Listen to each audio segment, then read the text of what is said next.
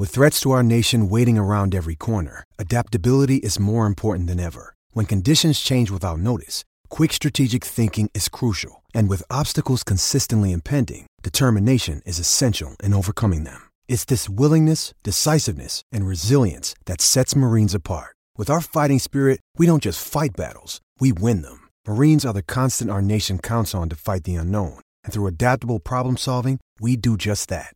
Learn more at marines.com.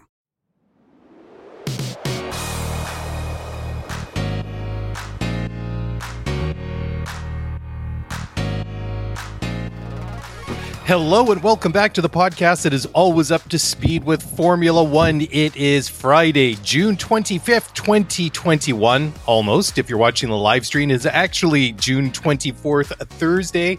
And we're back. It's another weekend, and that means that we are right in the thick of the schedule. Another race this weekend, which I think is the first in, 17 race weekends in a row or something. It's getting to the really exciting part of the season. We've had some great races this year so far. Hoping we're going to see more at the Red Bull Ring this weekend. And the first of a doubleheader, which is kind of, I suppose, par for the course nowadays. But it's good. I'm excited. I'm happy. I'm glad it's almost weekend. And Mark, I don't know where your stamina is coming from because you just got off the Spaces chat on Twitter. Now you're doing the podcast. I'm hoping maybe some of the people that were in the Spaces chat are now going to join us in the live stream. If not, hey, but you know what's weird? I came in. You're like, hey, come in, say hi before we do the show.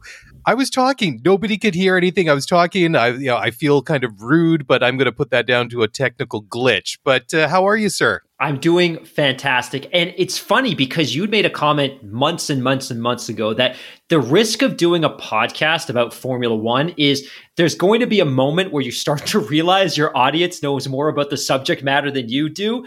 I think that moment is far, far, far back in the rearview mirror. I think our audience has matured far beyond the subject matter and the quality of product that we're delivering at this point. And that's something that hits me square in the face every time we do a Spaces chat. But yeah, it was fantastic. It was awesome. So thank you to everyone that joined once again. We had taken some of the feedback that we'd had before. So we'd done a few Spaces sessions so far, but they'd principally been kind of surprise. Like, I've got a couple of minutes. Let's stand a chat up, see who joins. But this one we had marketed, we put out there on Twitter, let people know in advance. And I think that's probably something we'll do in advance. Maybe what we'll do is start doing a Thursday session immediately before the podcast so we can kind of build them back to back and have some consistency there. I know everybody loves that. The other thing that we're potentially talking about doing is there's been a lot of listeners that have asked to do a Zoom chat. So we might look at that. I've got a Zoom subscription, so obviously we can share some invites to that. So that's something we're obviously looking at doing. But big news on the personal front. And this simply reflects the fact that we're not yet at a stage where Formula One is handing us credentialed media passes. But my wife and I today put out the money. We keyed our credit card into the browser and we bought tickets to Yas Marina, to the race at Abu Dhabi, to conclude the season in December. Cool. Now, more than ever, I am totally 100% invested in this championship going down to the wire. I want Max and Lewis to alternate race victories every single weekend because now that we've outlaid that cash, I want to see the title decider. And we were super, super lucky. And everyone's heard this before, but in 2016, we bought tickets mid-season, probably June, July, when we went to Abu Dhabi last time for a Grand Prix. And we were lucky because the championship was actually decided while we were in attendance, which was unbelievable. You could feel the energy and the tension that was around the racetrack that weekend. So hopefully it's going to be the same thing this year. And I think not only do we want that, but I think the TV networks want that. And I think everybody listening at home wants a championship that goes down to the final race of the season. Yeah, 100%. I feel exactly the same way. I've just really been enjoying the way that it's kind of seesawed back and forth over the first 7 or 8 rounds of the season.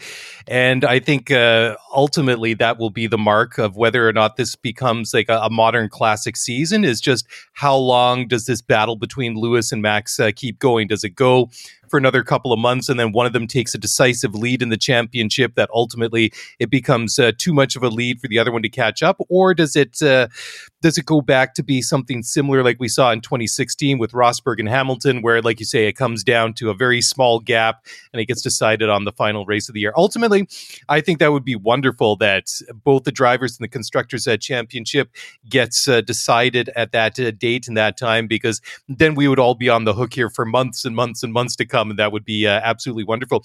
Hey, but Mark, before we go further into the show, there's one thing I want to pick up on that you guys were talking about in the Spaces chat just now. Was it us teasing you about talking about Valtteri Bottas too much? Yeah, no, don't worry, bro. I got you covered. I got your I've got your Valtteri Bottas story here.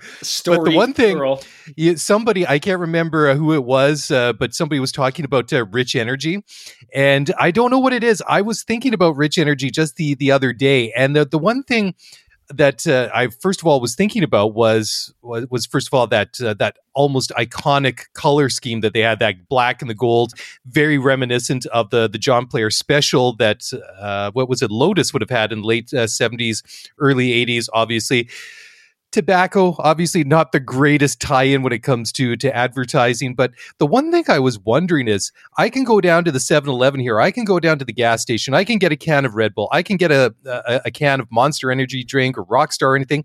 Where the hell do you buy Rich energy drinks? Does it actually exist, like in physical form? Can you go somewhere? Can I order a case of it online? Can I buy it at Costco? Can I get it at the Sev? I don't know. But that was always the joke, right? Which is, how did Haas not do their due diligence when they partnered up with Rich Energy? If you're considering signing up with this team to a multi-million-dollar collaborative marketing arrangement, you've never seen their product in a store. They have no plans to get it to a store. I've still never seen it in a store. I've read a few times that it's been magically available in kind of a back alley stall at the Indianapolis 500. I've seen a few people on Twitter indicate they were able to order some off of Amazon. But my sense is that even mainline retailers like 7-Eleven and in the UK Spar and some of those places, just they don't have the appetite to do business with this company. But yeah, it's such a phantom product. And as you mentioned, somebody on the chat, I can't remember if it was Charlie or Armando, indicated that Rich Energy now has a deal with a team in the British Superbike Championship. So we're looking at a photo of the bike. So they're still treading water, so to speak, but they still don't have a product. And if you look at their financial statements, they have no income, they have no assets. That they're basically a phantom organization. You know who would be totally down to invest in Rich Energy is that dude that dropped to 18 large on the invisible statue. Did you hear that story about a week or so ago? There's this artist, I can't remember where he was. He basically created an invisible sculpture, and somebody paid 18 grand. I don't know if it was dollars or euros or pounds, whatever. It doesn't matter what currency you're talking about. 18 grand is a lot. And basically, the invisible sculpture stands on top of just a plinth or what do you want to call it? A little stand about 3 or 4 feet tall. So, that guy probably would invest in Rich Energy. So, if anyone out there has been able to buy it, hit us up. Let us know. I'm very curious to see whether or not this stuff actually exists. Totally agree. Fascinating. So, but I want to switch now and go into the actual news of the week. But before we get to that, I don't want to get too far ahead of myself. Let's just put it that way. I'm going to tease you a little while longer. I'm going to save the Valtteri Bottas story probably until after the break, because it all kind of ties into a larger picture of several drivers I want to talk about. But first of all, the first couple of things I want to talk about, and I know that a couple of people were actually talking to us, or we got some tweets about it, and I want to get to that. And this is this new directive that's come down to slow down pit stops, which I'm totally not cool with. But first of all, I guess we can say that you've been put on blast by the FIA or by the people at Yas Marina, because they are going. Because just barely days ago, we talked about how hardly we ever see changes to tracks made is it announced that they're going to put in some banked corners at Yas Marina, which I think is a wonderful development. We did bring it up though in the show on Sunday night or last week, that we do see occasionally that these changes do get made to the tracks. Albert Park in Melbourne being one. Barcelona was it turn 9 or 10 was restored to its original format. But I think this is really cool that they're actually going to do something there to try and rehaul the track and make it, I guess, a little bit more racy. So this is really cool. I hope that it has the intended consequence, the intended, what do you want to call it? I'm not even sure, but I hope that it lives up to what the design is, because this is something that I was really looking forward to see at Zandvoort, that we're going to see a little bit later on this summer into the early fall, where they put in some bank corners as well. And I think it'd be fantastic to watch these cars pulling the G's and going through these bank corners. So I'm really looking forward to see how this turns out at Yas Marina. Yeah, boy, did I feel like a moron when I saw this story. Probably Monday morning or Tuesday morning. So we'd recorded Sunday night, yeah. Right? We recorded Sunday night, and Eric, one of the listeners, had asked this great question about the fact that track organizers or track owners don't often seem to be super reactive to making changes to the configuration to make racing more compelling. And I'd gone on this 18-minute and 32-second spiel about it doesn't happen for logistical reasons and economic reasons and technical reasons. The next day, Abu Dhabi's like, hey, we're going to change the track. We're going to invest a couple $1 million and kind of clean up a couple of the corners to make racing more exciting. And one of the things that's really cool about this too is Fernando Alonso came out today and talked about the fact that he anticipates that this is going to certainly promote a more racy atmosphere and potentially more overtaking in corners that overtaking was never possible before. But specifically, if you look at the quotes in the story that you and I are looking at right now, works anticipated to begin this summer. The overhauls are fairly significant. One, at the hairpin section, the chicane before it will be removed. With the width of the track in this area will also be opened up to allow multiple racing lines and potentially more passing opportunities. Before it was a very tight corner with a single racing line. There was no chance of overtaking. And then the second one, at the end of the second back straight, the tight and twisty complex of bends are being removed completely and replaced with a high speed and wide banked, which is what you were just referring to a couple of seconds ago. Love it. Wide banked corner. And this is interesting because if Yas Marina is anything, it's super, super flat. So building in a banked corner is expensive, and it'll add a really exciting new dynamic or twist to this circuit. And this is a track that's been on the calendar since, I guess, 2009. So this will be year 12, year 13 at Yas Marina. I think it's due, and I'm super excited that they're taking this on because ultimately they don't need to. This race isn't going anywhere. It's a staple on the calendar. They spend a ton of money, but it's also very, very cool that they kind of understand where the headwinds are in the sport and that fans and viewers and drivers and teams are looking for more excitement and more opportunity for racing moments. And this is just fantastic. I'm super excited about this.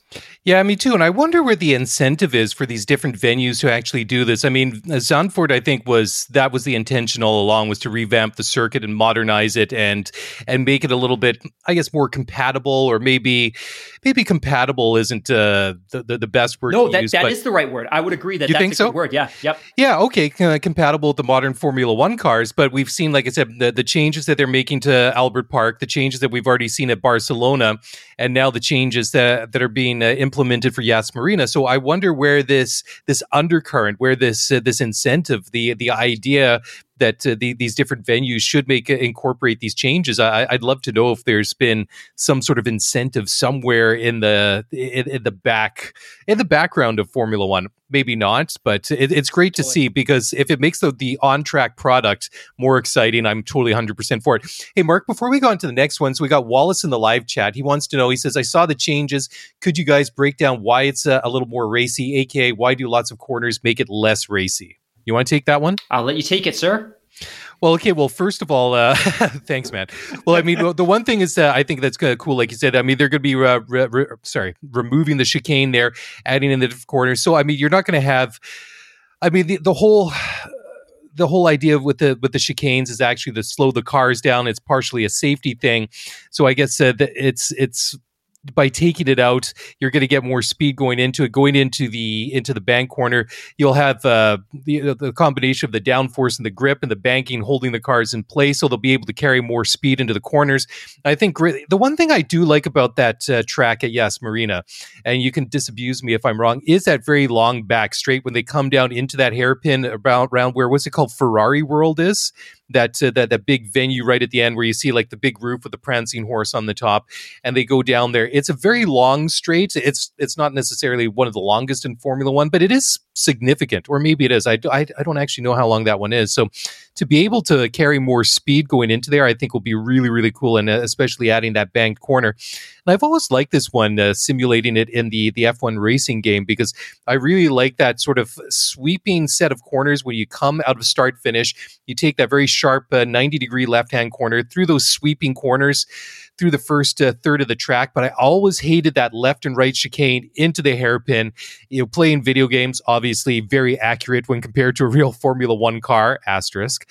But certainly, I think, from just a gaming point of view, it really disrupts like the flow of the circuit. So I can imagine being a real driver in a real Formula One car, being able to get rid of that chicane as one part of the track, going into that banking, then going into that straightaway. I think it's going to be awesome. I really, really do. I totally agree. And I think you've done a fantastic job of summarizing. The other main consideration too is those tight technical corners, as you described, ultimately require the cars to slow down. But the way the track's constructed was that there was really only a single racing line. So even if a car made a mistake, there wasn't really an opportunity for somebody else to pass them. The way that the track's being reconfigured enables multiple racing lines. So in theory, there is an overtaking opportunity in both of these corners now, especially the banked corner. So you could carry potentially more speed into that corner, attack a different racing line than the person in front of you, and potentially pass them. Whereas in the past, because of the configuration of the corners, because they were so tight, because there was only a single racing line, and because they were so technical, it ultimately slowed the cars down. It wasn't exciting, and there was no passing opportunity. Now you've simplified, you've smoothed out those corners. There's going to be more speed carried in. There's multiple racing lines, there's opportunity to overtake. But yeah, I'm super pumped about this, but especially excited about that bank corner. And some people are suggesting it might be an iconic corner, which is high praise. Yeah, absolutely. I want to pick up on this, but first of all, I want to take a quick break because I want to actually go back and talk about a real old school track that has banking, and it's not going to be Monza. So I'm just going to leave that sort of dangling there as we go into the break. So guys, don't go away. We're going to be right back. We're going to talk about, I'm not going to give it away. We'll talk about the mystery track, all the latest Formula One news, and much, much more on the other side. So don't go away. We're going to be back in just a moment. Passion, drive, and patience. The formula for winning championships is also what keeps your ride or die alive. eBay Motors has everything you need to maintain your vehicle and level it up to peak performance. Superchargers, roof racks, exhaust kits, LED headlights, and more. Whether you're into speed, power, or style, eBay Motors has you covered. With over 122 million parts for your number one ride or die, you'll always find exactly what you're looking for. And with eBay Guaranteed Fit, your part is guaranteed to fit your ride every time or your money back. Because with eBay Motors, you're burning rubber, not cash. With all the parts you need at the prices you want, it's easy to make your car the MVP and bring home huge wins. Keep your ride or die alive at ebaymotors.com. Eligible items only. Exclusions apply. All right. Well, welcome back to the show. It's Mark and Mark, Daly and Hamilton, and we're talking Formula One. So any idea which track Zandvoort that I hinted? Well, closer. It's closer to where I'm thinking that Monza is. Oh, you're cold. You're ice cold, my friend. You were closer when you said Zandvoort, but. Okay, I'm out of guesses. Tell me. Oh, okay. Well, I'll cut you some slack here because this track actually closed before World War II. So this is Brooklands. Have you ever heard of Brooklands? Yes. Yeah. So Brooklands is a very old track. Opened, I believe it was just before 1910, give or take a couple of years. It closed just before the start of the Second World War. It's in a I like to say a suburb, but it's at a town called Weybridge, just outside of London, south of London. I went there on a family holiday. I would think I was probably 16, 17, thereabouts. Most of the track is gone now, and it was kind of a kidney-shaped track. And nowadays, I believe it's a business park. But what I think is really cool is that part of the track has actually been preserved. And it was like a completely banked circuit. So, I mean, this is really, really old school. I mean, this is when cars were basically like a brand new thing. But the one thing that really what really stood out in my mind and really impressed me was, number one, you can picture these people flying around at whatever speeds they were doing back in 1907 or 1910 up until, the 1930s in a leather helmet and no seatbelts and all these crazy things, right? But it was just the angle, the steepness of that banking. And I remember at the time they did have a McLaren there. This is like a Senna Prost era McLaren Honda. I can't remember exactly which car it was. And it just really impressed upon me at the time that I thought it would be spectacular if you could put a Formula One car on a track like that. Maybe not banking all the way around or in all the corners, but in some banked corners. And lo and behold, like a million years later, I'm finally getting my wish. So kind of a long roundabout story, but certainly go online, go Google up Brooklyn's racetrack, go check it out. It's a really cool place. If you ever get a chance to go there in person, they got an awesome museum. And I believe there was also like an RAF base there during the war as well, or very, very close by. But yeah, very, very cool place to be. Now, do we want to talk about the pit stop thing, or do we want to talk about the British Grand Prix? You, my friend, get to choose here. I think we can talk about the British Grand Prix. Obviously, the technical directive is a very, very hot topic on Reddit, and on Twitter, and on YouTube right now. We talked about it at length in the Spaces session. So maybe we talk a little bit about the British Grand Prix, and then we can segue into something that's probably a little bit more controversial than the British Grand Prix hosting a large crowd. Yeah, I don't think we really need to spend too much time on this one, but I did think it was kind of interesting because Lewis was talking that even though that they've been given the green light to basically fill the premises with 140,000 people on race day, he still feels it's what he calls premature.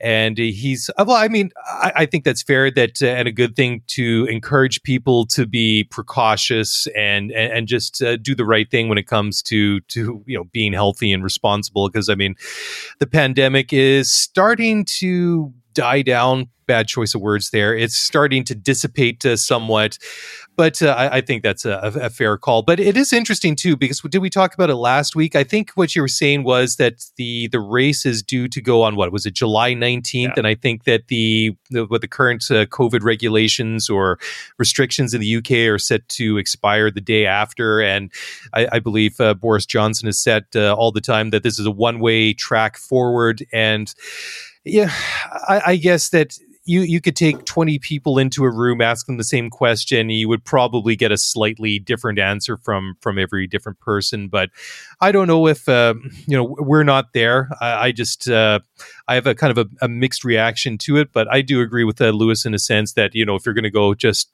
be responsible about it, even though it. The risk being outside in the pandemic seems to be virtually zero. But I'm glad that they're being able to put that many people in there. I don't necessarily think it's the wrong call. I just hope that it doesn't turn out to be the wrong call, right? If you know what I mean. Yeah.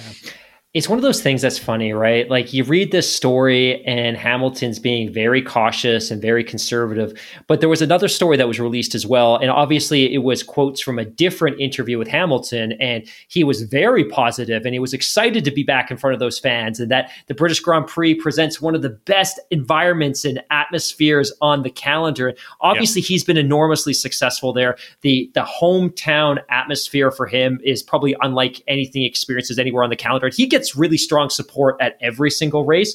I've shared the story before as well, but in 2018, I was shooting qualifying at the British Grand Prix trackside, and Hamilton put in the fastest time. He took pole, but you could feel in the ground the reaction to people when his time was posted on the board and it was clear that he'd taken pole. It was palpable. It was this magical magical experience that I wouldn't trade for the world to be there and to be a part of that. And you know, I wasn't there to watch. I was there taking photographs on the side of the track, but I still felt it and I still experienced it. And obviously for him, I think this is a magical place. I agree with you. I'm not a scientist. I'm not a doctor. My sense is that if we're at a position where 60, 70, 80% of the population is vaccinated, at what point do we say, look, you know what, you've done everything you've been asked, you've been vaccinated twice, you're being safe.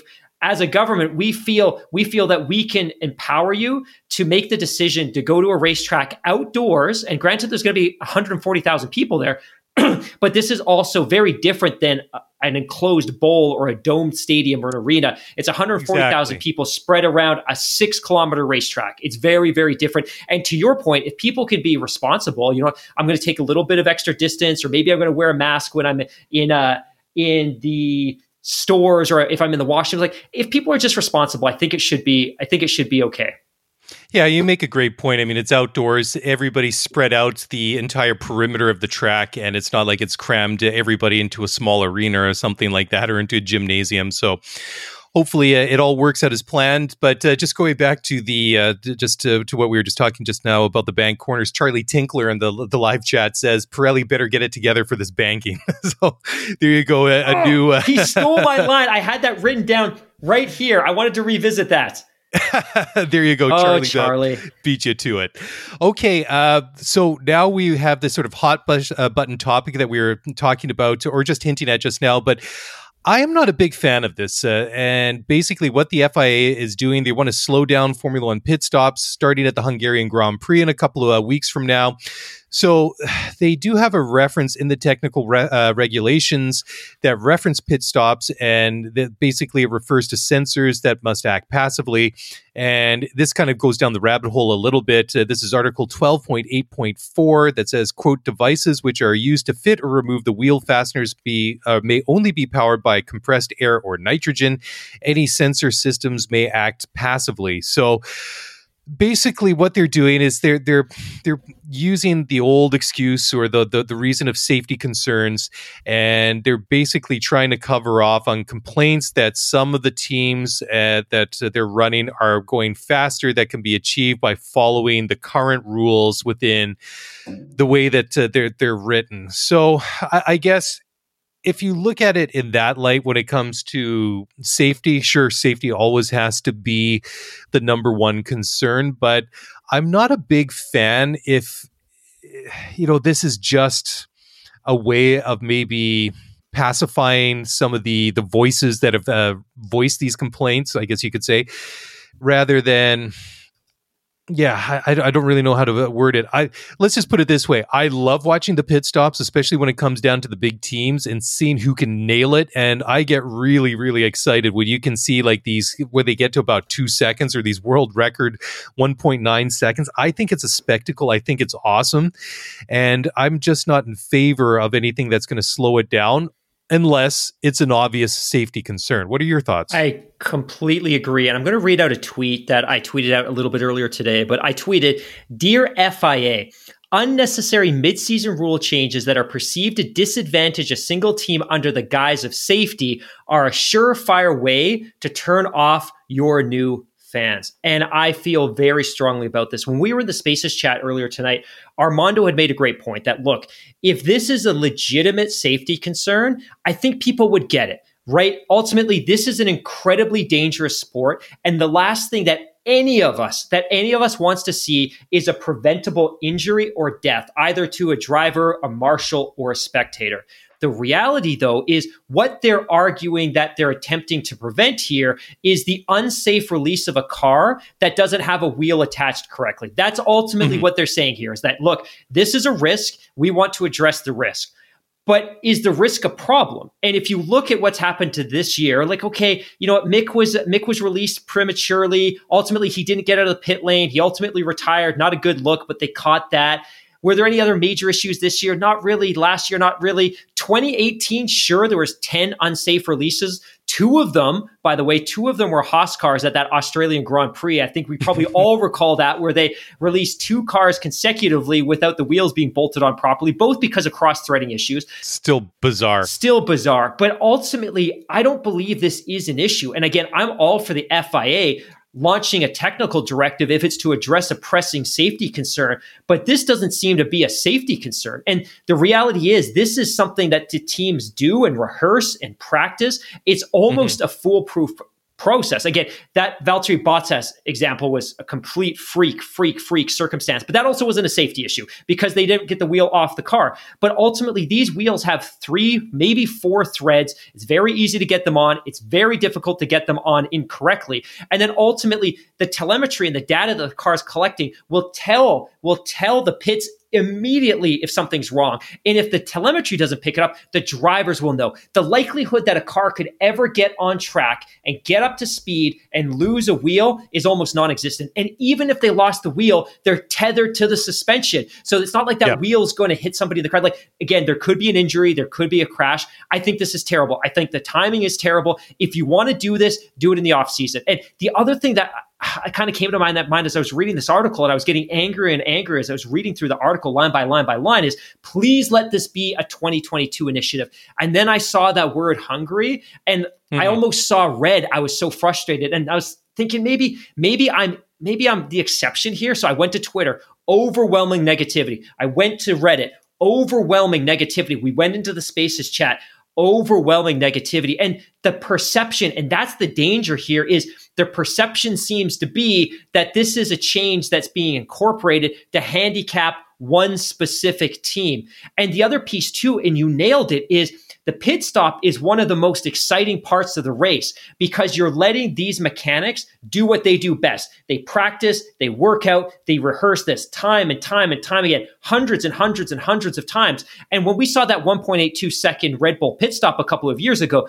that was an unbelievable feat. We'll never see it again. But no longer are the pit stops the best of the best. They're going to be artificial. There's going to be a basement, and the teams can't go below that basement because they'll be in violation of the technical directive. I'm not feeling this at all. And then, sorry, I'm going to let you go because I'm getting worked up. Yeah, I know. I think it's against the sort of the ethos of Formula One. Like I say, I totally agree with like the safety aspect of it. But what are the biggest safety risks when it comes to safety in the pit lane? The unsafe releases, like you mentioned, and you can never really put that on the driver because the driver's looking straight ahead. They have a very narrow field of view. They just look, as soon as they're given the signal to go, they just hammer it and go. They're out in the pit lane, they're going. And ultimately, they just have to take what they're being instructed to do on good faith. I mean, that call comes from somewhere else to let that driver out of the pit box back into the pit lane. So that is the number one thing. I mean, we did see it a couple of years ago when the mechanics just get a little bit out of sync, or the car comes off of the jacks or something. Because you remember it was when Kimi Räikkönen was at Ferrari and his one of the mechanics got knocked over and he broke his leg and stuff like that. Unfortunately, those things happen, and it's just unfortunately part of the sport when you get that many people working around a car in such a small space, and even when they come into the pit lane still doing 60-80 kilometers an hour. You know, that's still 35 or 50 miles an hour. I mean, that's still a vehicle that's moving very, very quickly. And unfortunately, those things are going to happen from time to time. Or maybe a mechanic's going to trip over an air hose or something like that, because we always see them when they're going out of the pit box. The mechanics in the next pit box ahead of them, they're holding the hoses back just so they give them a little bit more room. Then also the one big safety issue, which became a thing a couple of times in years gone by, which is the refueling. We'll all remember what happened to was it to Jos Verstappen, or was it to Johnny Herbert with Benetton like 25 years ago? And that was because I think Benetton had actually taken some sort of fuel limiter out of the refueling rig. So the thing was actually pumping more fuel through the system into the car that could handle. They take it off the car, and there's a little bit still in the nozzle. It splashes onto the exhaust manifold, and you get this ultra high octane, basically jet fuel touching an extremely hot exhaust manifold. And yeah, well, what do you think is going to happen? I mean, even if it's just like a half a cup of that that fuel, I mean, it's just going to go up. So I mean, that obviously is not an issue nowadays. And it is interesting though how we've seen so many things sort of get punched up on the fly this season. The track limits, the tire pressures, now this pit lane thing. And I understand why they're doing it, but it looks a little bush league at times when they're changing up mid-season. I can understand obviously the tire thing, that if teams are running the tires below pressure, that could be very dangerous, like we saw at the big accidents for Max and Lance in Azerbaijan. But yeah, I would say if you have to address it, do it, but try and keep it to the absolute minimum amount of rule changes in season. That's otherwise, like you say, it looks hokey. Two final points on this. One, I've tried to put together a perspective on what unsafe releases have looked like over the last 6 seasons. To the best of my knowledge, because this data is not recorded anywhere, but to the best of my knowledge, it looks like Haas has the most unsafe releases in the last 6 years.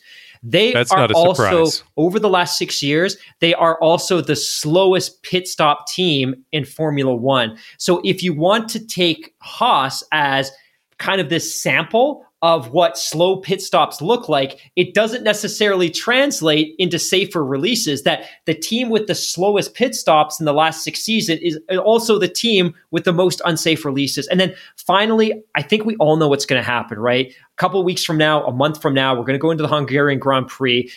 One of these teams is going to compromise a race. A driver is going to lose a place. There's going to be a penalty. Something's going to happen. And the competitive balance of a race is going to be disrupted because ultimately a team's going to be too fast, or there's going to be a signal and they're going to have to repeat a motion, and then there's going to be confusion. Like, I think my single biggest fear here is that a race could be decided because of a pit stop that was too fast, as opposed to a pit stop that was too slow. And maybe that single race translates into a championship. And then all of this just becomes a big talking point and a big distraction. So we're taking away from what we should be talking about, which is the on-track action. And we're ultimately going to be talking about, hey, shame on that mechanic because he was able to pull the tire off in 0.15 of a second instead of 0.20, which is the mandated fastest time. That to me is the biggest fear, is that 5 weeks from now, 6 weeks from now, a race is going to be disrupted. Maybe multiple races are going to be disrupted because this is so unnatural. It's very, very unnatural. And I don't know how the mechanics and the teams are going to adjust to this in a rapid manner. Yeah, absolutely. All right, well, let's leave it there. I know you're dying to talk about about Valtteri Bottas. We'll do so in just a moment after we take a break here on the podcast. It's always up to speed with Formula One, so don't go away. We'll be right back.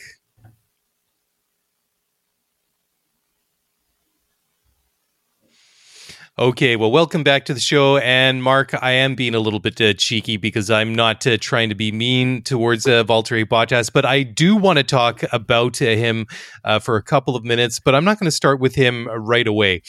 The first story I did want to talk about is Lewis has said that he is actually talking with Mercedes about a new contract. And he said, he hasn't said too much, but all he's revealed that the talks have been positive so far. Now, we got to go there, right? And basically, Juan Pablo Montoya, ex-Formula One driver, he said that he believes that Mercedes need to make a quick decision about Bottas to ease pressure in the team. And this goes back to what we talked about, and specifically what you mentioned way back months ago before the season even started. But you were talking more about Lewis Hamilton's contract, that by virtue of just giving him a single year deal, a 1 year deal, it just automatically set the stage for this to be a talking point all year long. Now, this whole sort of secondary topic about Valtteri Bottas and some of the drama and all the things that have sort of gone on with him recently. I mean, just this week, Toto Wolff was talking about how he really liked what he called the feistiness of Bottas in France last week, about that sort of explosion that he had on the race radio, about like how he was all upset that they did switch to the two-stop strategy. And then Bottas himself said that he thinks that it's false, that his outburst on the radio has negatively affected his relationship with the team. And in the background, we've had George Russell, who impressed with the team ever since last year when he filled in for Lewis at Sakhir. And those conversations are going to be there. And Bottas, I think, is a normal, natural conversation to have about his contract at this time of year, because this is typically the time of year where they have announced it in the past that they've re-upped him, given him another 1-year deal. And then it's all said and done. He goes off and helps them win a championship, and he wins a race or two here and there during the rest of the season. But of course, then you had Lewis. He gets the 1-year deal, and now you get everybody talking about Bottas. You got everybody talking about Hamilton. What's he going to do? Is he coming back? Is he going? What's happening with George Russell? And I would actually say that by just due to the fact that Mercedes hasn't committed to either of these guys one way or another beyond a single year, I think that this has become, I wouldn't say worst case scenario, but I think this has become a completely avoidable distraction right in the bitter fight, in the middle of a championship fight that they're having with Red Bull. They've been struggling a little bit. They've made some uncharacteristic mistakes both on the track and on the pit wall at different times throughout the season so far. And it just does not seem very Mercedes-like. I think at this point in time, they should be focusing on winning races. They should be focusing on the championship, which they are, but then they've got all these things going on in the background because is Lewis happy? Is he coming back? Is Bottas on the way out? Is he not happy? Is there toxicity in the garage within the team? Is there conflict? All these different things, which may not be completely accurate or true to any degree or another, and perhaps it's just people like us that are talking about it. But I think that just by virtue of not doing anything so far, it has become a distraction to them. So my question to you, because I think everything you're saying makes total sense, and remember, we went through this last year. We went through this almost, to be fair, it wasn't even the back half of the calendar. We went through this with Red Bull and Alexander Albon all year last year, and what a distraction that was. My question for you is, if you're Mercedes and you're now in this situation, and whether it was avoidable or not, it's now June 25th. We're more than a quarter of the way through the calendar. Things obviously haven't gone your way. There have been a lot of self-inflicted instances of pain.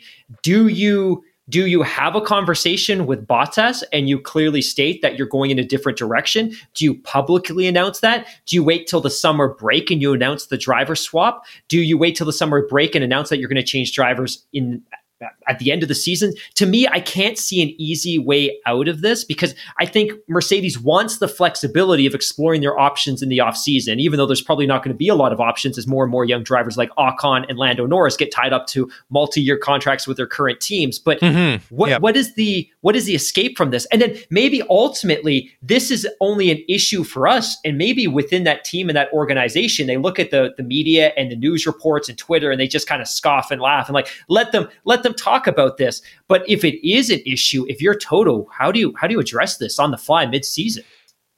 Well, first of all, and I know we're going back over ground that we've already talked about, I think it's extremely bizarre, and I would even venture a tad disrespectful if only have committed to Lewis for 1 year on the back of coming off a 7th World Championship, winning and setting all these records. And I can understand why he might have been a little peeved about that.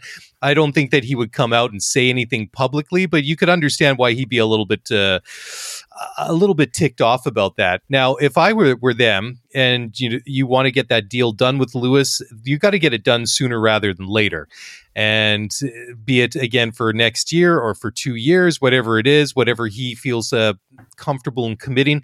But I think on the flip side, I think that you have to be upfront with Valtteri and just straight up say to him right now, okay, yeah, we're going to bring you back for next year, but you know what? We want to get this deal done with Lewis. We've got a championship to focus on. We've got races to win. You know what?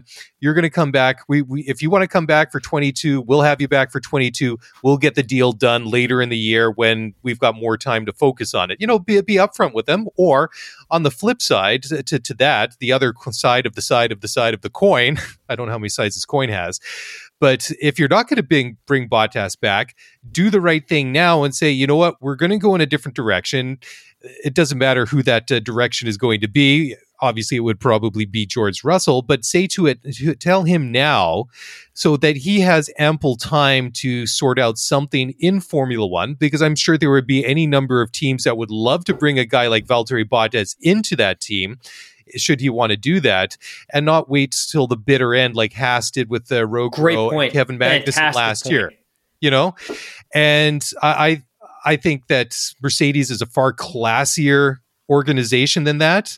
I just think that this wasn't handled optimally. That just from my point of view. I think you're absolutely right. And you make a great point on that Lewis Hamilton situation, which is he was out of contract coming off his 7th Drivers' Championship, the 7th consecutive Constructors' Championship for Mercedes. And I really felt like they played hardball with the guy. And I totally get that the economic circumstances and the global social economic environment was a little bit topsy-turvy because of the COVID situation. But this guy did everything you could possibly have asked him to do for 8 consecutive years. He wins 6 drivers' titles. He helps you win 7 constructors' titles. He's an ambassador on and off the track. He's the only, at least for most of the better part of the last decade and a half, the only talent that truly transcends the sport. And I just felt like they played hardball in a way with him that was totally unnecessary. This isn't McLaren that is cash strapped. This isn't Alpine, which is lucky to be fielding a team and that they're lucky that the Renault board is allowing this team to continue to operate. This is Mercedes. This is a team that spends big cash. They make cash, despite the fact that this is really just a marketing exercise for that brand. I felt it was hugely disrespectful. And again, I get it. There's a whole huge segment of our listeners that might feel otherwise. And they might feel that we're Lewis homers, but really there's little more that you could have asked of him over the past few years. And to toss him a bone in the form of a 1-year, $30 million deal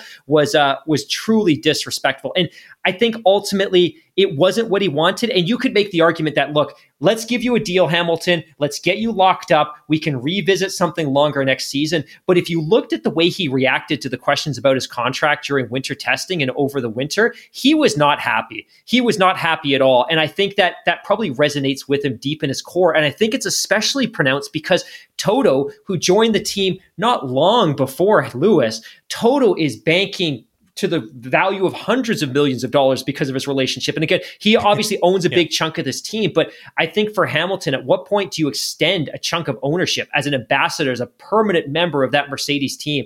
But I think you're right. I think what's probably happening right now is Mercedes wants to make sure that they get the Lewis deal done. If it's 1 year, if it's 2 years, if it's 3 years, they can start planning what that second seat is going to look like. So my sense is they want to get that wrapped up. But I agree with you in the Bottas situation. He's in a tough position where he can't really go out and openly start exploring other opportunities because he doesn't know what his future is going to be. And obviously, if there's an opportunity to stay with Mercedes and drive the fastest race car on the planet, you need to do everything you can to win that seat. So he's in a very difficult position. But if Mercedes know, I hope that they finish this Hamilton deal and they have that honest conversation with him. Because at this point, I don't know what the harm is in announcing that, hey, we're going to make a driver swap in the winter. We're probably not going to do it mid-season because that's not our style. But what's the harm at this point? Give Bottas that extra 4 or 5 months to hunt for a new job because maybe there's an opportunity in Formula One that we don't know yet. I totally agree.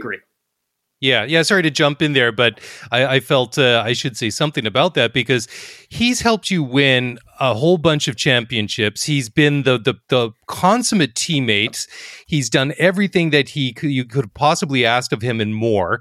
And he's won some races along the way. Obviously, he would have liked to win more. He would have liked to win a championship or 2 or 3 of his own. But he's done everything. He's delivered. He helped settle that really toxic environment that existed there up until 2016. He was the breath of fresh air that they needed. He wasn't confrontational. He was going to come in. He was going to go about do his own business. He was going to be the good teammate to Lewis. He wasn't going to what do you want to call it? Upset the waters within the team like Rosberg did with Hamilton. So do the right thing by him. If you're not going to bring him back, fine. This is pro sports. People change teams all the time, but do the right thing. Give him the opportunity. Give him the time to find another opportunity within the sport. Find another team. Unfortunately, sports isn't always fair. It isn't always.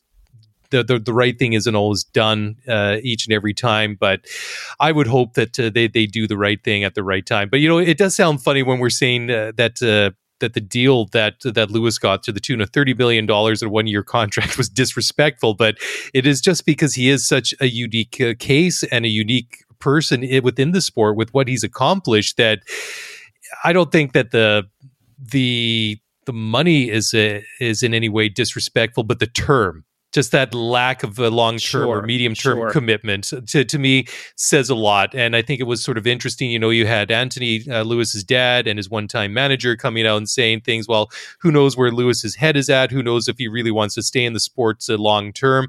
I think that was kind of a very carefully worded and released, timed announcement by his dad. I think that was Lewis almost speaking through his dad just to kind of really hint at Mercedes, or to Mercedes, where his head's at and what he might be thinking. Cool. But it is interesting. Anyways, I do want to talk next about Sergio Perez, and we'll do so. But first of all, Mark, let's just take a really quick break. We're going to reload and get a drink of water here, and we'll come back and we'll talk about Checo. So guys, don't go away. We'll be right back in just a moment.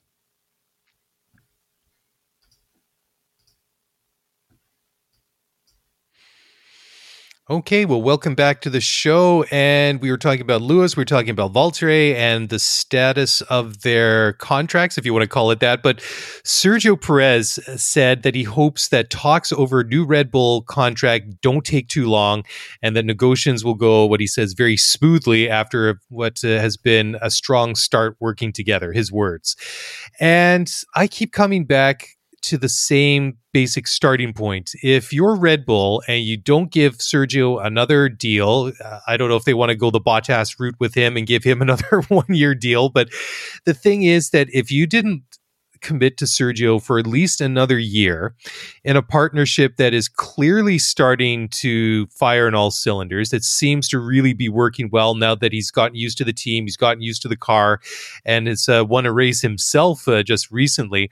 If you didn't give him another contract to come back in 22, who would you bring back in place of him? Nobody. I don't even really know how this is a conversation, to be quite honest. Yeah, I don't really have a lot to add. I've been accused recently of being something of a Red Bull homer, which is bizarre because I've cheered aggressively against them for much of the last 15 years.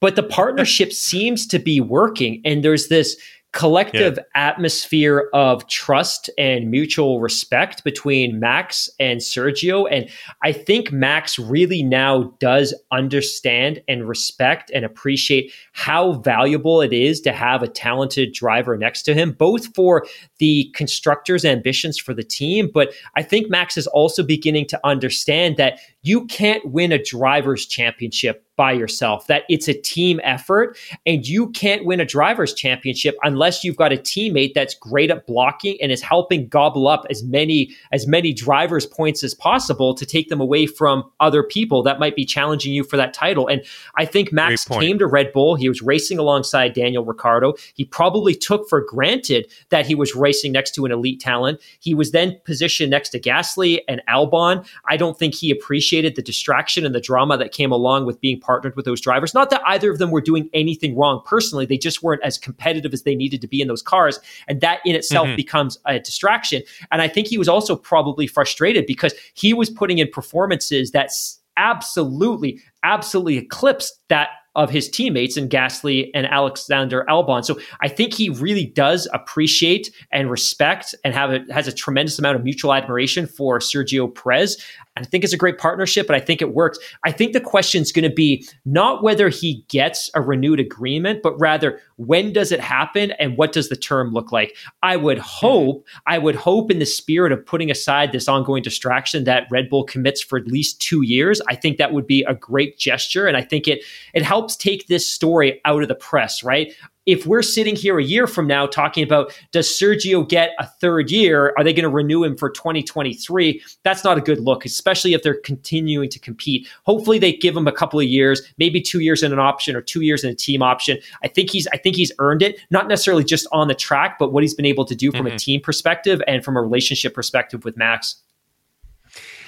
You know, I'm going to take this a little bit further, and this is just me. You know, maybe I should go and get the tinfoil hat and throw this one on there on top of my head instead, because I was thinking, could you imagine a scenario? And this will never happen, of course, but maybe it will because it's Formula One, and sometimes the unexpected and the bizarre becomes reality. But I was thinking, wouldn't it be weird if they decided not to bring back Checo Perez to Red Bull next year, and he gets swooped up and picked up by Mercedes. Could you imagine that? Wouldn't that be like the most bizarre thing that could happen? And then I was just like, it would never happen. But then I kept thinking back. Can you make it the title of this podcast? Because if that's the title of this podcast, our download numbers are going to be through the roof.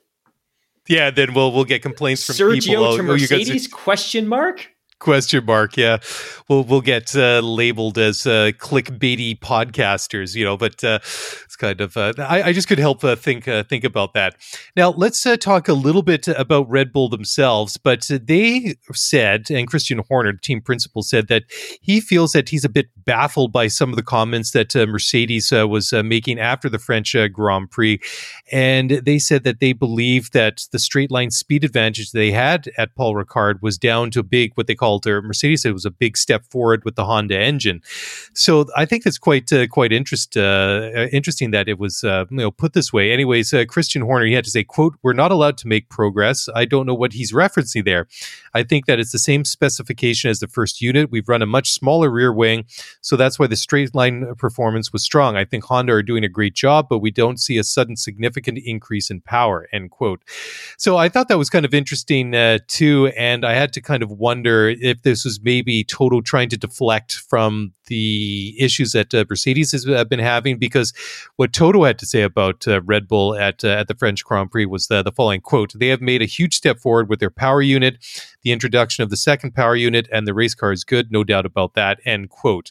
And I guess part of it has to do is I think that they were running fresh engines in France. I know Max was, I don't know if Sergio was as well.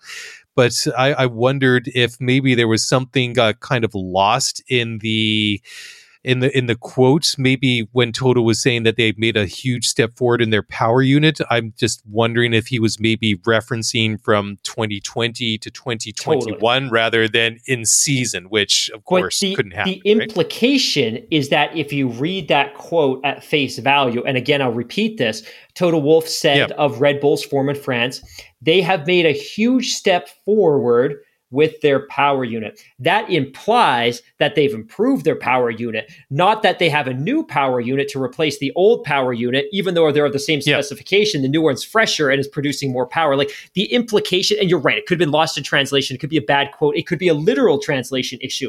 But the implication, of course, is that they're continuing to modify the power unit, which, of course, is absolutely against the current Formula One regulations, which is engine specifications are completely frozen. You can swap your power units 3 times a year, or you can swap it more if you're willing to take on those grid penalties. But the current regulations state you cannot be incrementally improving your power unit race over race, week to week, month to month. That specification is frozen. What you bring into the championship is the engine. And I guess from a Red Bull perspective, you take a little bit of offense to that, especially if you're Marco or Christian, that you're now being accused by your principal rival of doing something that's clearly against the current regulations. Yeah, I thought it was interesting because the way that I took it when I saw, Sergio's, when I saw Toto's quote was, I felt that he was just referencing the leap forward from one season to the next. And we all knew that Honda was going to throw everything into the development of this engine for this year, being their final year in Formula One. And now this is obviously going to be the basis of the new Red Bull power units moving forward next year. So I thought it was kind of interesting. So a related one, Christian Horner, feels that the win that they had in France actually disproves the theory or the accusations with the rear bendy flexi wings and the under pressure tires in Azerbaijan, and that the car and everything that they're doing has just not been proven. So anyways, Christian had to say, quote, "A lot of comments have been made in the last few weeks. We've had accusations made, but we've complied with the rules, and the way that we've reacted, I think, shows the strength and depth that our performance isn't based on rear wing flexibility. At all times, we've always followed the prescriptions from Pirelli, and obviously the increase in tire pressure this weekend was challenging for all the teams. But then again, the engineering team have done a great job in optimizing the car around it," end quote. So it is interesting because this flexi wing drama, saga, whatever you want to call it, seems to have almost dissipated. It was really a thing after the Portuguese Grand Prix, and there were even some threats from Mercedes about protesting the flexi wings ahead of the French Grand Prix when these new, this new technical directive came into play, and the whole new testing and everything like that. But it is interesting, though, that Horner feels that that's really been put to rest, and that they really feel that they've been proven almost to the contrary, that it wasn't a big performance thing. I don't know. What's your take on that? Yeah, I think it's interesting, and I think from Red Bull's perspective, they probably have to be feeling pretty good about themselves right now. Obviously, nothing of significance came from the FIA's investigation into the Bendy wings over the last couple of race weekends. Obviously, they were in the pit garages in Baku, and they'd stickered the wings, and they were monitoring flex, and they'd instituted some new protocols to get a better understanding of whether wings that teams were employing were violating the current formula. But I think they must be feeling pretty good, right? Because on the one hand, they're being accused of incorporating a bendy wing. And obviously, they're not the only one. It was just very, very obvious because they're running at the front of the pack, and Lewis had made those comments. And then you go into Baku, and you have the tire incidents with both Lance Stroll and with Max Verstappen. And of course, the accusations are that, hey, this happened not because of a failure in the tire, but because you guys were running a tire pressure that's prohibited by Pirelli as being unsafe. And maybe that's how you're gaining performance, because you're running a lower tire pressure to gain more grip, and that allows you a speed advantage. So I think they probably feel pretty good coming out of France with a really clean victory. And my suspicion is we'll probably see more of the same in Austria the next 2 weekends, and they'll continue to feel good about themselves. But it's also good for the sport, because I don't think any of us ultimately wants to see a championship darkened by these type of allegations. And again, for those of you that are new, what we've talked about this year with bendy wings and tire pressures, if it's not bendy wings and tire pressures, it's sideboards or side pods or brake ducts. It's always something. But it's good that this is being clarified a little bit more. But to be honest, a month from now, we could be talking about Mercedes's bendy front wing. So it's always part of the conversation. It's always part of the narrative. But if I'm Red Bull, I am probably feeling pretty good about myself for the exact reason that you just stated, that they come out of France with a really dominant, really, really clean victory. Yeah, it is funny, too, when you think about all these sort of controversies over the past couple of years. Like you say, there's always something. It's either low tire pressures or bendy wings or, like you say, brake ducts or burning oil or some sort of illegal fuel map or something, which it's always something. And it goes back to the email we had from a listener a couple of weeks ago asking, are they always trying to bend the rules and try and find an advantage? And yes, 100%. And that is part of the reason why we're seeing these technical directives coming out all the time, because it is amazing that all these little things that they do to the car, like putting the clear tape over the joints and the bodywork to help shave off like a tenth or a hundredth of a second, whatever it might be, it all adds up to faster lap times. It means less drag. So all these things that they do for a reason, and they're always trying to push the envelope a little bit more and just find that little bit more speed, and ultimately that sets faster lap time. And just to be clear, we want to see that. We want to see the team pushing the boundaries and the engineers pushing the boundaries. And it's the FIA's job to push back, but with very clear, concise, and consistent interpretations of those same rules. And it's when the teams find an advantage and the FIA isn't clear on their response, or they're inconsistent, that's where it becomes controversial. Yeah, exactly. And then also, if there is an incident where the rules are broken, that they have to be, like, say, consistent, and then they have to be transparent with what unlike Ferrari in 2019. Exactly. That's exactly where I was going. They have to be clear, transparent, and consistent with punishment. And that one still gets under my skin and really kind of irritates me quite a bit. Anyways, another thing that irritates is taking a break when you're in the middle of a topic, where we're going to do that, because when we come back, I want to talk about an organization that I'm finding is I'm feeling quite organizationally top heavy.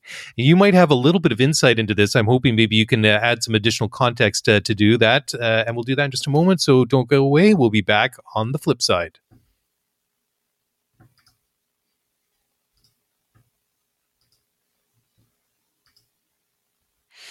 All right. Well, welcome back to the show. And Mark, what I was talking about before the break there was the sudden departure of Williams' former team principal, Simon Roberts, amidst what is basically a restructuring of the team. I mean, he was team principal for less than a year, which was a bit surprising.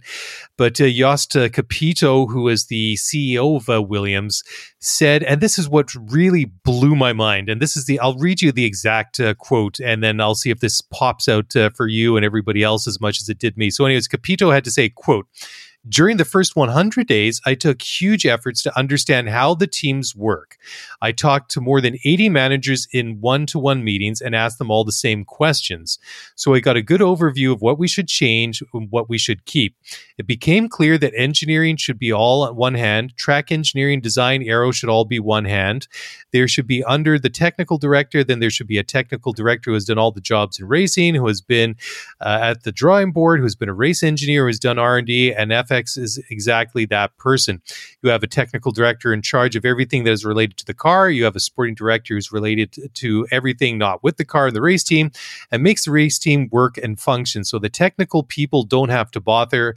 They can fully focus on the car and the performance. With that, the capabilities that Simon offers didn't fit into the system. Simon did a fantastic job through the change of ownership to keep the team together. I think that's always a very critical situation for the team, and the team can't fall apart and get in a dip.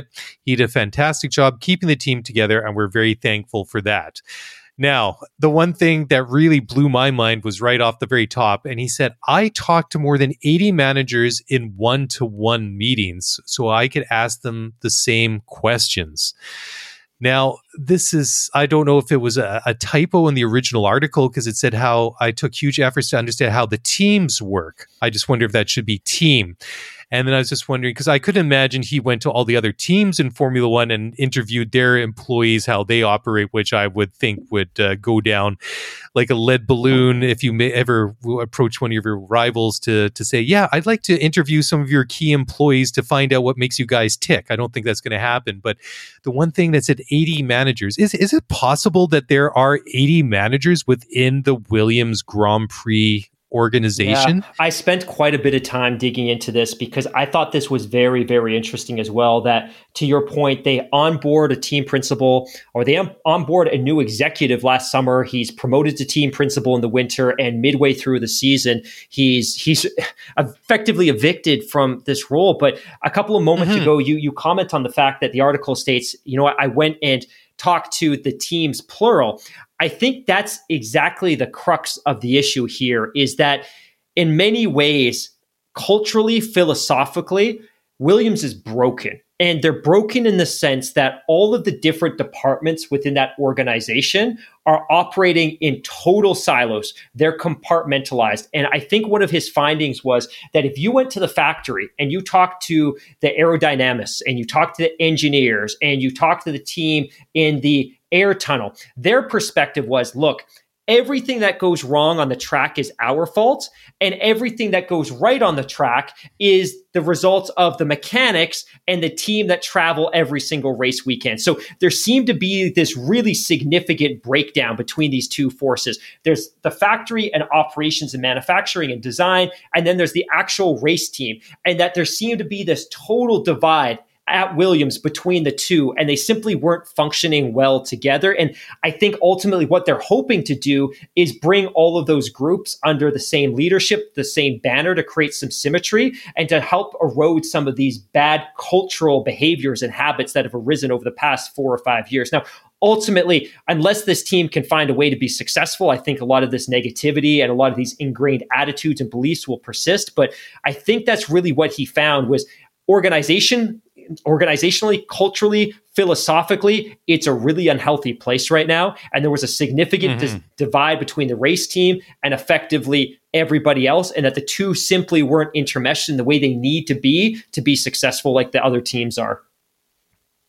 You know what's really interesting? I think it goes back to season 1 of Drive to Survive, and they didn't really get a lot of love in all 3 seasons so far, but there was one episode, I think, in season number 1 where they are at the factory, and I think it was really quite interesting because they have I don't know if you want to call it like a pep rally, but anyways, you have Claire Williams addressing basically an auditorium full of hundreds of people. And that's not necessarily an unusual circumstance or an oddity in Formula One, but I thought it was quite interesting when it came to the size of people or the number of the people in that auditorium for this this speech, this gathering that Claire was addressing the people in attendance for.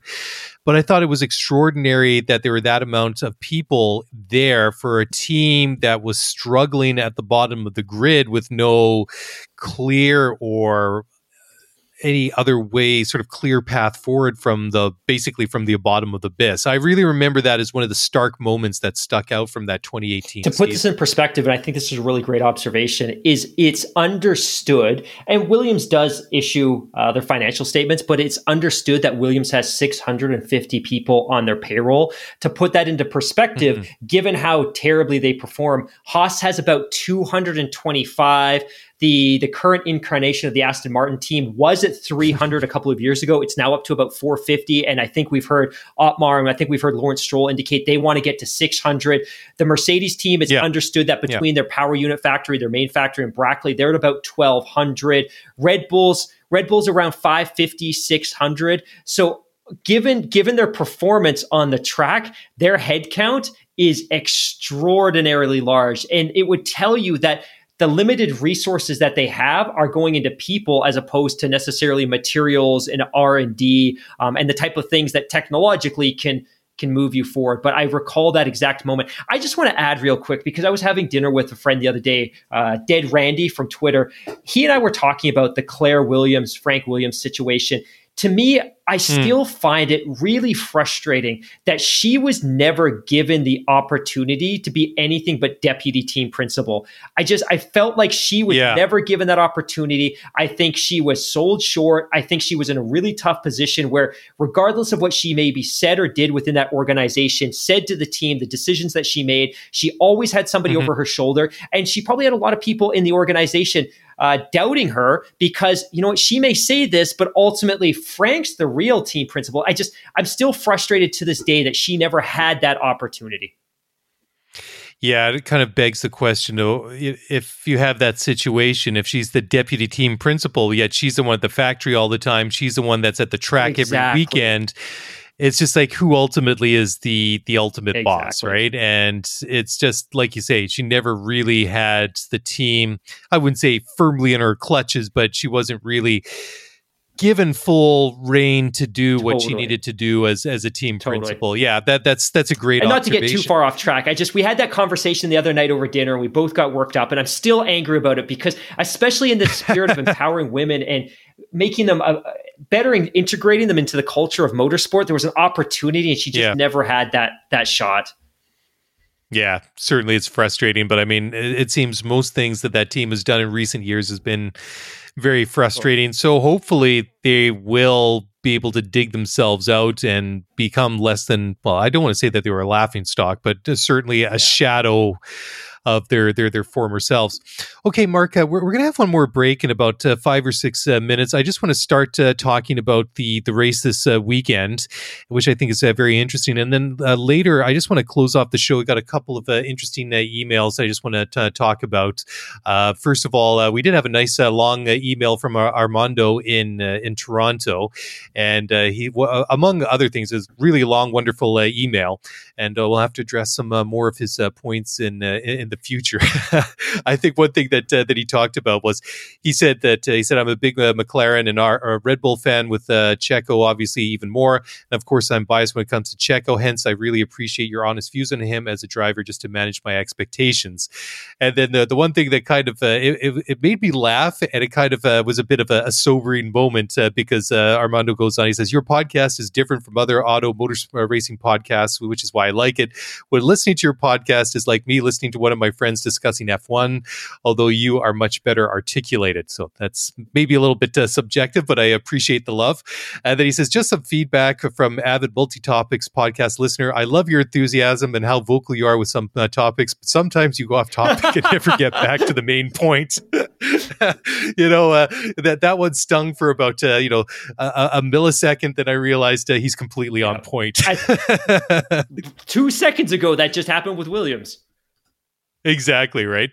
Anyways, we will come back to his email at some point a little bit further down the line. But I did just want to talk about in the minutes before the break here, just about the race itself. We're going to Austria. It's going to be same basically as we saw last year, except this is sort of halfway through the calendar almost compared to the two races off the top of the year, which it was last year. Because same thing as last year, we have the Austrian Grand Prix this week, and then basically the same thing next week, and it's going to be under the banner of the Styrian Grand Prix. But it is interesting because we're in a bit of a different situation. Last year it was, and that's why I kind of find it a little bit difficult to draw parallels between last year and this year, because it was the first two races of the year after an extended layoff at the beginning or the early days of a pandemic when so many things were in flux. And Max Verstappen was coming out this week, and he said that past success in Austria don't guarantee a win this year, because both races last year were won by Mercedes, won by Lewis, and by Bottas. In the previous 2 years, in 18 and 19, Max won the race there. So it's a bit of a tough race to call. I really don't know what to make of this one. Obviously, you have to think that this is Red Bull's home track. Like I just mentioned, they won there in 18 and 19. Last year, a bit of a strange situation, but you come off a number of successful weekends for Red Bull. The momentum in the championship has been in their garage as of late, but that doesn't necessarily guarantee success, just like Max was saying. Agree. This is a race I get very, very, very excited about, and I have absolutely no reservations about going here back to back. I'm hoping, and when we were in the Spaces chat earlier tonight, we were checking out the weather forecast, and it looks like possibly qualifying could be wet. The race could be wet itself. It would be great to have a wet race and then a dry race the subsequent weekend, but I really do enjoy this track for a couple of reasons. For those of you that don't know, and I think that's probably a lot of folks that are newer to the sport, the Austrian Grand Prix, at least this incarnation at the Red Bull Ring, was reintroduced in 2016. There have been a whole multitude of different configurations and variations of this track over the year. Mm-hmm. The current configuration is much, much shorter and much more compact than any of the ones that we've seen before. And if you look at an overhead topographical view, it almost looks like something out of Mario Kart. It looks almost too simple. But what you don't see on the topographical map is that this track is basically carved out of the side of a mountain. So you have these monumental, epic variations in landscape. And it's really, really exciting for me because the first half of the track is effectively being raced up the side of a mountain, and the back half is coming down again. So you see different tire strategies, you see different levels of tire degradation, you see very variable weather. So this week's going to be hot, but the weekend could be wet. To me, it's one of the most exciting tracks. I love that it's short. I love that it's compact. I love seeing these sub 1 minute, 10 second track or laps. To me, it's very exciting. And you nailed it as well, that this isn't a track that Lewis has dominated, or really even Mercedes has dominated in much the same way that they have a lot of other places.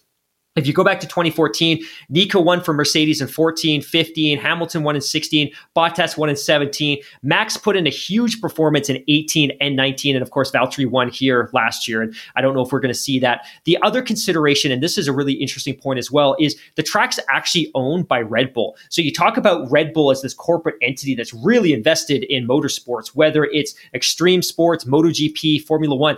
They own 2 Formula One teams, and they own a track. It's pretty cool. So incidentally, maybe this is somewhere that Red Bull should perform well. My sense is that everything seems to be going well for them. This is a high-speed track. I think they should do very, very well. My expectation is you could possibly see 2 Red Bulls on the podium, at least 2 Red Bulls in the top 4. But if it's wet, again, it's totally unpredictable and anything can happen. Yeah, and that's the cool thing, too, while you were talking. I just pulled up the weather forecast for Friday, Saturday, and Sunday. So it's going to be partly cloudy at the Red Bull Ring.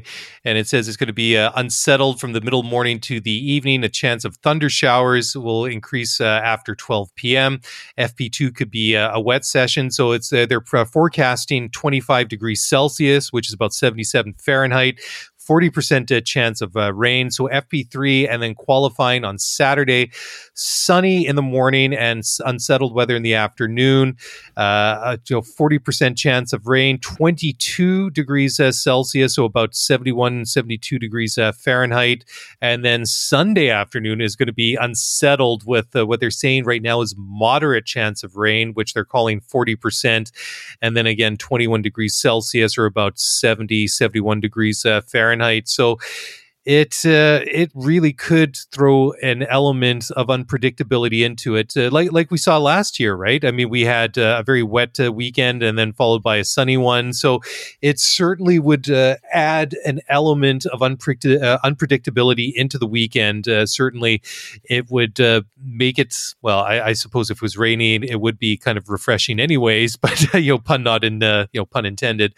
But it certainly could make it a very interesting The one weekend. moment from last year that is burned into my memory, and it wasn't even something that happened on the track. Of course, last year the season opened in Austria. We had that 3-4 month delay. We didn't know if we were going to have a season. Of course, there's that artificial moment in Drive to Survive where Zach Brown's walking around the McLaren factory, gets a phone call. He's like, "Oh, we're having a season, 17 races, sounds good." And he goes to book an airline ticket. But obviously the season kicked off in Austria. So we had to back at Austria, and people weren't sure how the COVID protocols were going to work. Obviously they weren't fans there. But the one moment that's really burned into my memory is there was that long shot with the helicopter, and there was those fans that had hiked up on the face of the mountain above the track. Yes. And they were watching. I thought that was so awesome. And then in the Styrian Grand Prix the following weekend, that crowd had enlarged significantly, but I thought that was a really, really great moment. Yeah, that's right. I seem to remember that they've done that. They've shown that angle before in previous years. So it must be a real insiders thing that people that want a good view of the track without actually having to pay to go in know that you go up that logging road or access road or trail or whatever it is, and know that you can look down, because it is a beautiful, beautiful venue. It's Austria is just a beautiful country to begin with, but I mean, it is a fantastic setting for a Grand Prix. Anyways, final break here coming up, Mark. I just want to, when we come back, just run over a couple of stats for the race, and then we'll just delve into the mailbag and we'll slowly start to shut it down, and we'll do so in just a moment. So hang in there, guys. We'll be back in just a moment.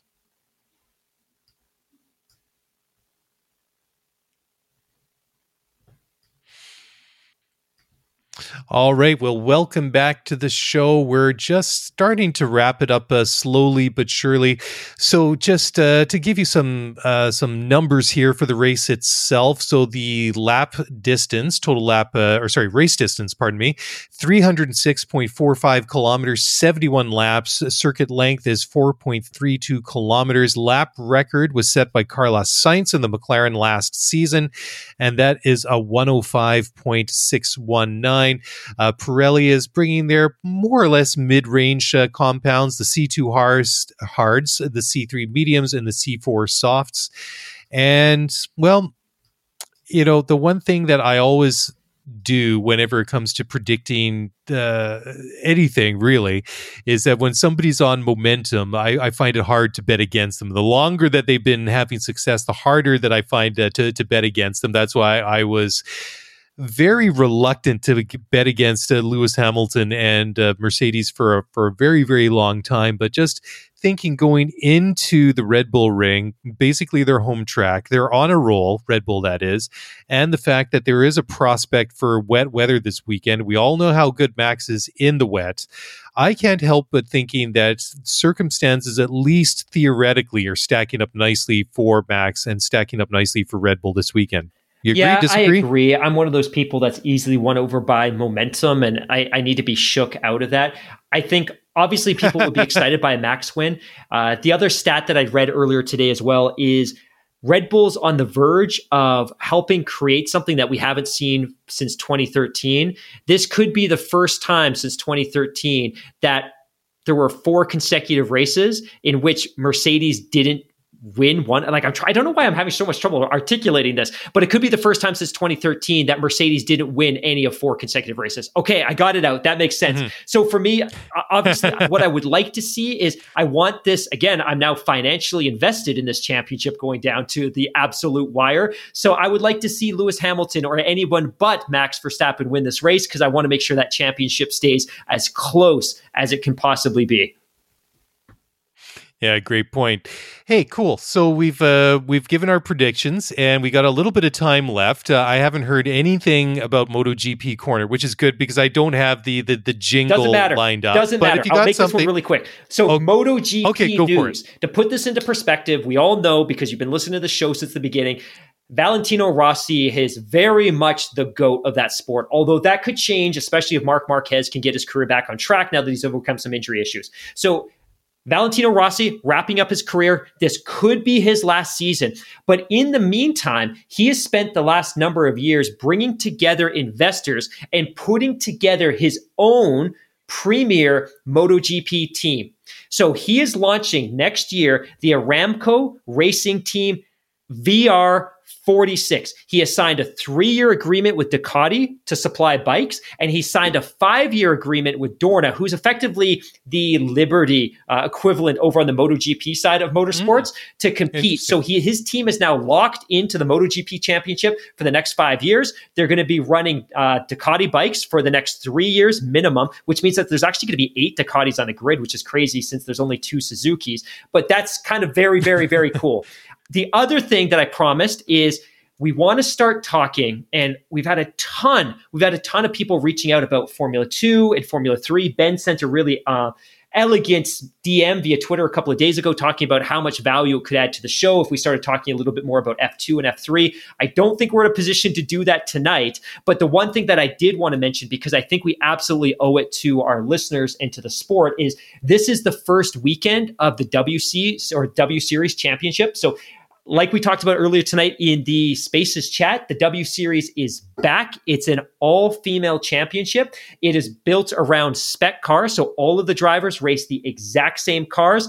The same team prepares all of the cars. The drivers share telemetry. They share data. There's a ton of parity, so it's absolutely a championship about skill. The big difference between 2019 and 2020 is that, or 2021, is that in a bid to help promote and bring more exposure to the W Series, the W Series will be functioning as a support series for Grand Prix weekend. So in 2019, it was very much kind of on its own, doing its own thing, scraping and clawing for whatever exposure it could get. This year, they will be racing at Grand Prix weekends, on Grand Prix tracks, with all the exposure that comes with it. But their season kicks off this weekend, and I couldn't be more excited to see how that story plays out. And we promise we'll bring updates as the season goes on.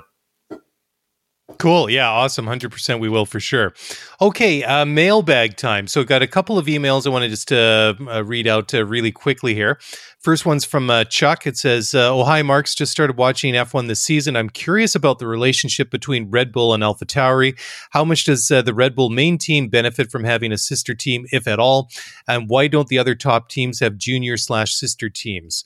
So, well, first of all, the reason that they have the relationship with the AlphaTauri is that it was basically a funnel to get their drivers through their academy, through their system, get them experience in Formula One with the AlphaTauri/Toro Rosso, which it was before last year, before making that step into the main Red Bull team. Now that has basically been their model for a long, long time, and they've struggled with that in the last couple of years with Pierre Gasly, and he made the switch back to AlphaTauri, as did Danny Kvyat, who lost his seat at Red Bull to Max Verstappen. And then you've got Alex Albon, and that's why Checo Perez is basically the odd man in that whole situation, is because they don't tend to bring very many guys out of that system into that second seat at Red Bull, because Ricciardo was a Red Bull guy through the system, so was Sebastian Vettel. I mean, a lot of drivers are. So there's that benefit there. I mean, it is a different team. I mean, even though they're within the same sort of parent organization, if you want to call it that, the thing is, every team has to design and build their own unique car, which they do. I mean, this is not Benetton and Ligier from the 1990s, which I think they almost had like identical cars back then, but that's a different discussion for a different day. And other top teams do have sort of sister junior teams, but they're more the the form of relationships, which you see with like Ferrari, with their relationships that they have with the Alfa Romeo, with Haas, etc. Right, whereas they can just kind of parachute their drivers in and really have a big influence over these teams that are also running Ferrari power units. That's why you have Mick Schumacher at Haas. That's why you have Giovinazzi at, I was going to say Sauber, but at Alfa Romeo. So there's a lot of heavy influence there. I mean, they're all their own independent teams in their own rights, but just being under that Ferrari umbrella, if you will, having the Ferrari engines, there are certain benefits, pros and cons, if you want to call it that, with that Ferrari. The only thing I would add, and I think you did a fantastic job of summarizing this, is the reason that more teams don't outright own a B team or a development team is they're incredibly expensive. And a couple of days ago, or maybe a week or two ago, Vincenzo Landino, one of our great supporters, had actually posted a financial statement for AlphaTauri for the prior season. And if you look at that financial statement on the surface, it looked like the team earned $2 million. But one of their sources of revenue was an $84 million cash injection, a cash transfer from Red Bull. So the team itself is underwater a huge amount without that cash injection. So you can take on a B team, but ultimately it's a huge, considerable expense. And I just want to reiterate as well your other point that in the case of the AlphaTauri Red Bull relationship, really the benefit to Red Bull is exactly what you said. It's a development channel. It's a conduit to develop drivers at the F1 level before you move them into the Red Bull seats. Ultimately, and we talked a lot about this the last couple of weeks, the technical regulations prohibit teams from running similar or identical chassis. So that team is fundamentally required, as per the technical regulations, to develop their own car. And of course, there's certain parts that they can share in terms of gearboxes and engines and things like that. But ultimately, they have to develop their own car. Yeah. Nothing else to add to that. Great points that you added to that. Next, emails from Donald Kelly in Madrid, Spain. He's the only Irishman in Madrid. Maybe not, but great to hear from Donald. And the question, or actually, it's more of a statement, if anything. Says, "I love the podcast, guys. Got into F1 because of DTS. A question: do you think that Perez will pass Hamilton on the track this year? I reckon he has all the chance of doing so. I think that's an interesting situation to think about. I mean, he was a little bit off pace compared to, say, Max and the two Mercedes last weekend, but if he could find a little bit more speed and maybe be a little bit closer to Max, say the way that Bottas is to Hamilton, if those four cars were more close to each other, I think it would be really fascinating to have maybe sort of a four-way battle between both of those two teams. And it's certainly, I think, that there is an opportunity there, because there is obviously no clear-cut advantage for either of these teams.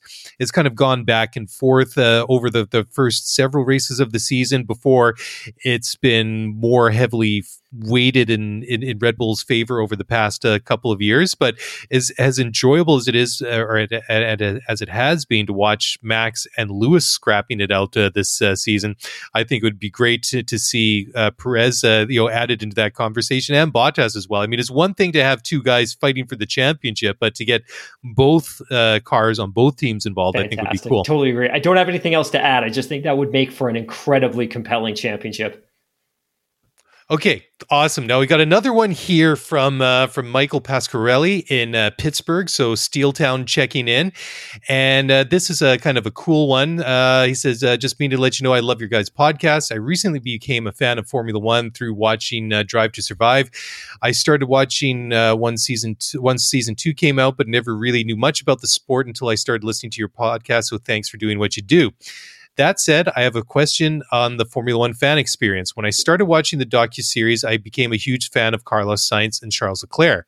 As it turned out, the two were not teammates driving for Ferrari at the time. My question is, in Formula One, are people not usually supportive of a team, no matter the drivers, or drivers no matter the team? Hope you guys have a good one. Keep it up. Love listening while I grind away at my desk. Best, Michael Pasquarelli." So that is an interesting... And I think that is interesting about Formula One, is people tend to And I guess it's almost personal. If you're more loyal to a team than to a driver or vice versa. I mean, I think if you ask this question in Italy, the automatic question or the automatic answer to that is it's Ferrari, and we will support the Ferrari drivers. And if we love that guy who was driving for Ferrari today and next week he's driving for Mercedes, we hate that guy. He's not a Ferrari driver anymore, and he's basically out of the family, right? But I think it really depends. I mean, I think you have like a big loyal following for Ferrari. You have a big loyal following for Mercedes. I think that there's also a big following for some of the other teams, especially like for McLaren, and that the love for McLaren, I think, tends to go back a ways, especially for people in our generation that kind of grew up and watching Formula One when they were kind of in one of their previous heydays in the early 90s and late 80s with like Senna and Prost and whatnot. But it's different because, I mean, if you're, say, a hockey fan, you're always going to cheer for the Canadians, shout out to them because they won tonight, or you're a Raiders fan if you're a football fan, whatever it might be. But I guess the one way that I kind of thought about it is that, Take basketball, for example. There might be people that cheer for the Lakers because they love the Lakers. And then there might be people that love LeBron because they love LeBron, and they'll cheer for the Cavs or they'll cheer for the Lakers or whoever just because LeBron changes or plays for that team. That's the only kind of equivalent that I could sort of Yeah, I think you absolutely stole my thunder. I think this is a great question, and it's a very North American question, and I don't mean that in a disrespectful way at all. I think we like to relate new sports to what we know and we understand. And you're right. In a sense, if you look at Major League Baseball and if you look at the NHL and if you look at the NFL, I think typically fans, partly because of culture and personal identity and the neighborhood they grew up in and civic pride, I think fans are typically attached to a team regardless of the roster. I think the NBA, you're absolutely right, is a little bit of a different beast in the sense that there's this certain segment of fans that support a team and they'll always be committed to that team. But I think there's this younger base of fans that grew up being not a fan of the Jazz or the Suns or the Cavaliers, but they grew up being a fan of Kyrie or KD or LeBron, and they shift allegiances based on where that player is. And that's in part because the NBA, unlike the NHL, which is terrible at this, the NBA has done a phenomenal job of promoting talent and individuals. The NHL could learn something there. Major League Baseball for sure could learn something from that. And actually so could the NFL. But the NBA does a really good job of promoting individual talent and empowering individual talent. I think this is a really great question from a Formula One perspective. And I think you nailed it. I think there are some teams that demand allegiance regardless of performance or drivers, and Ferrari's one of those.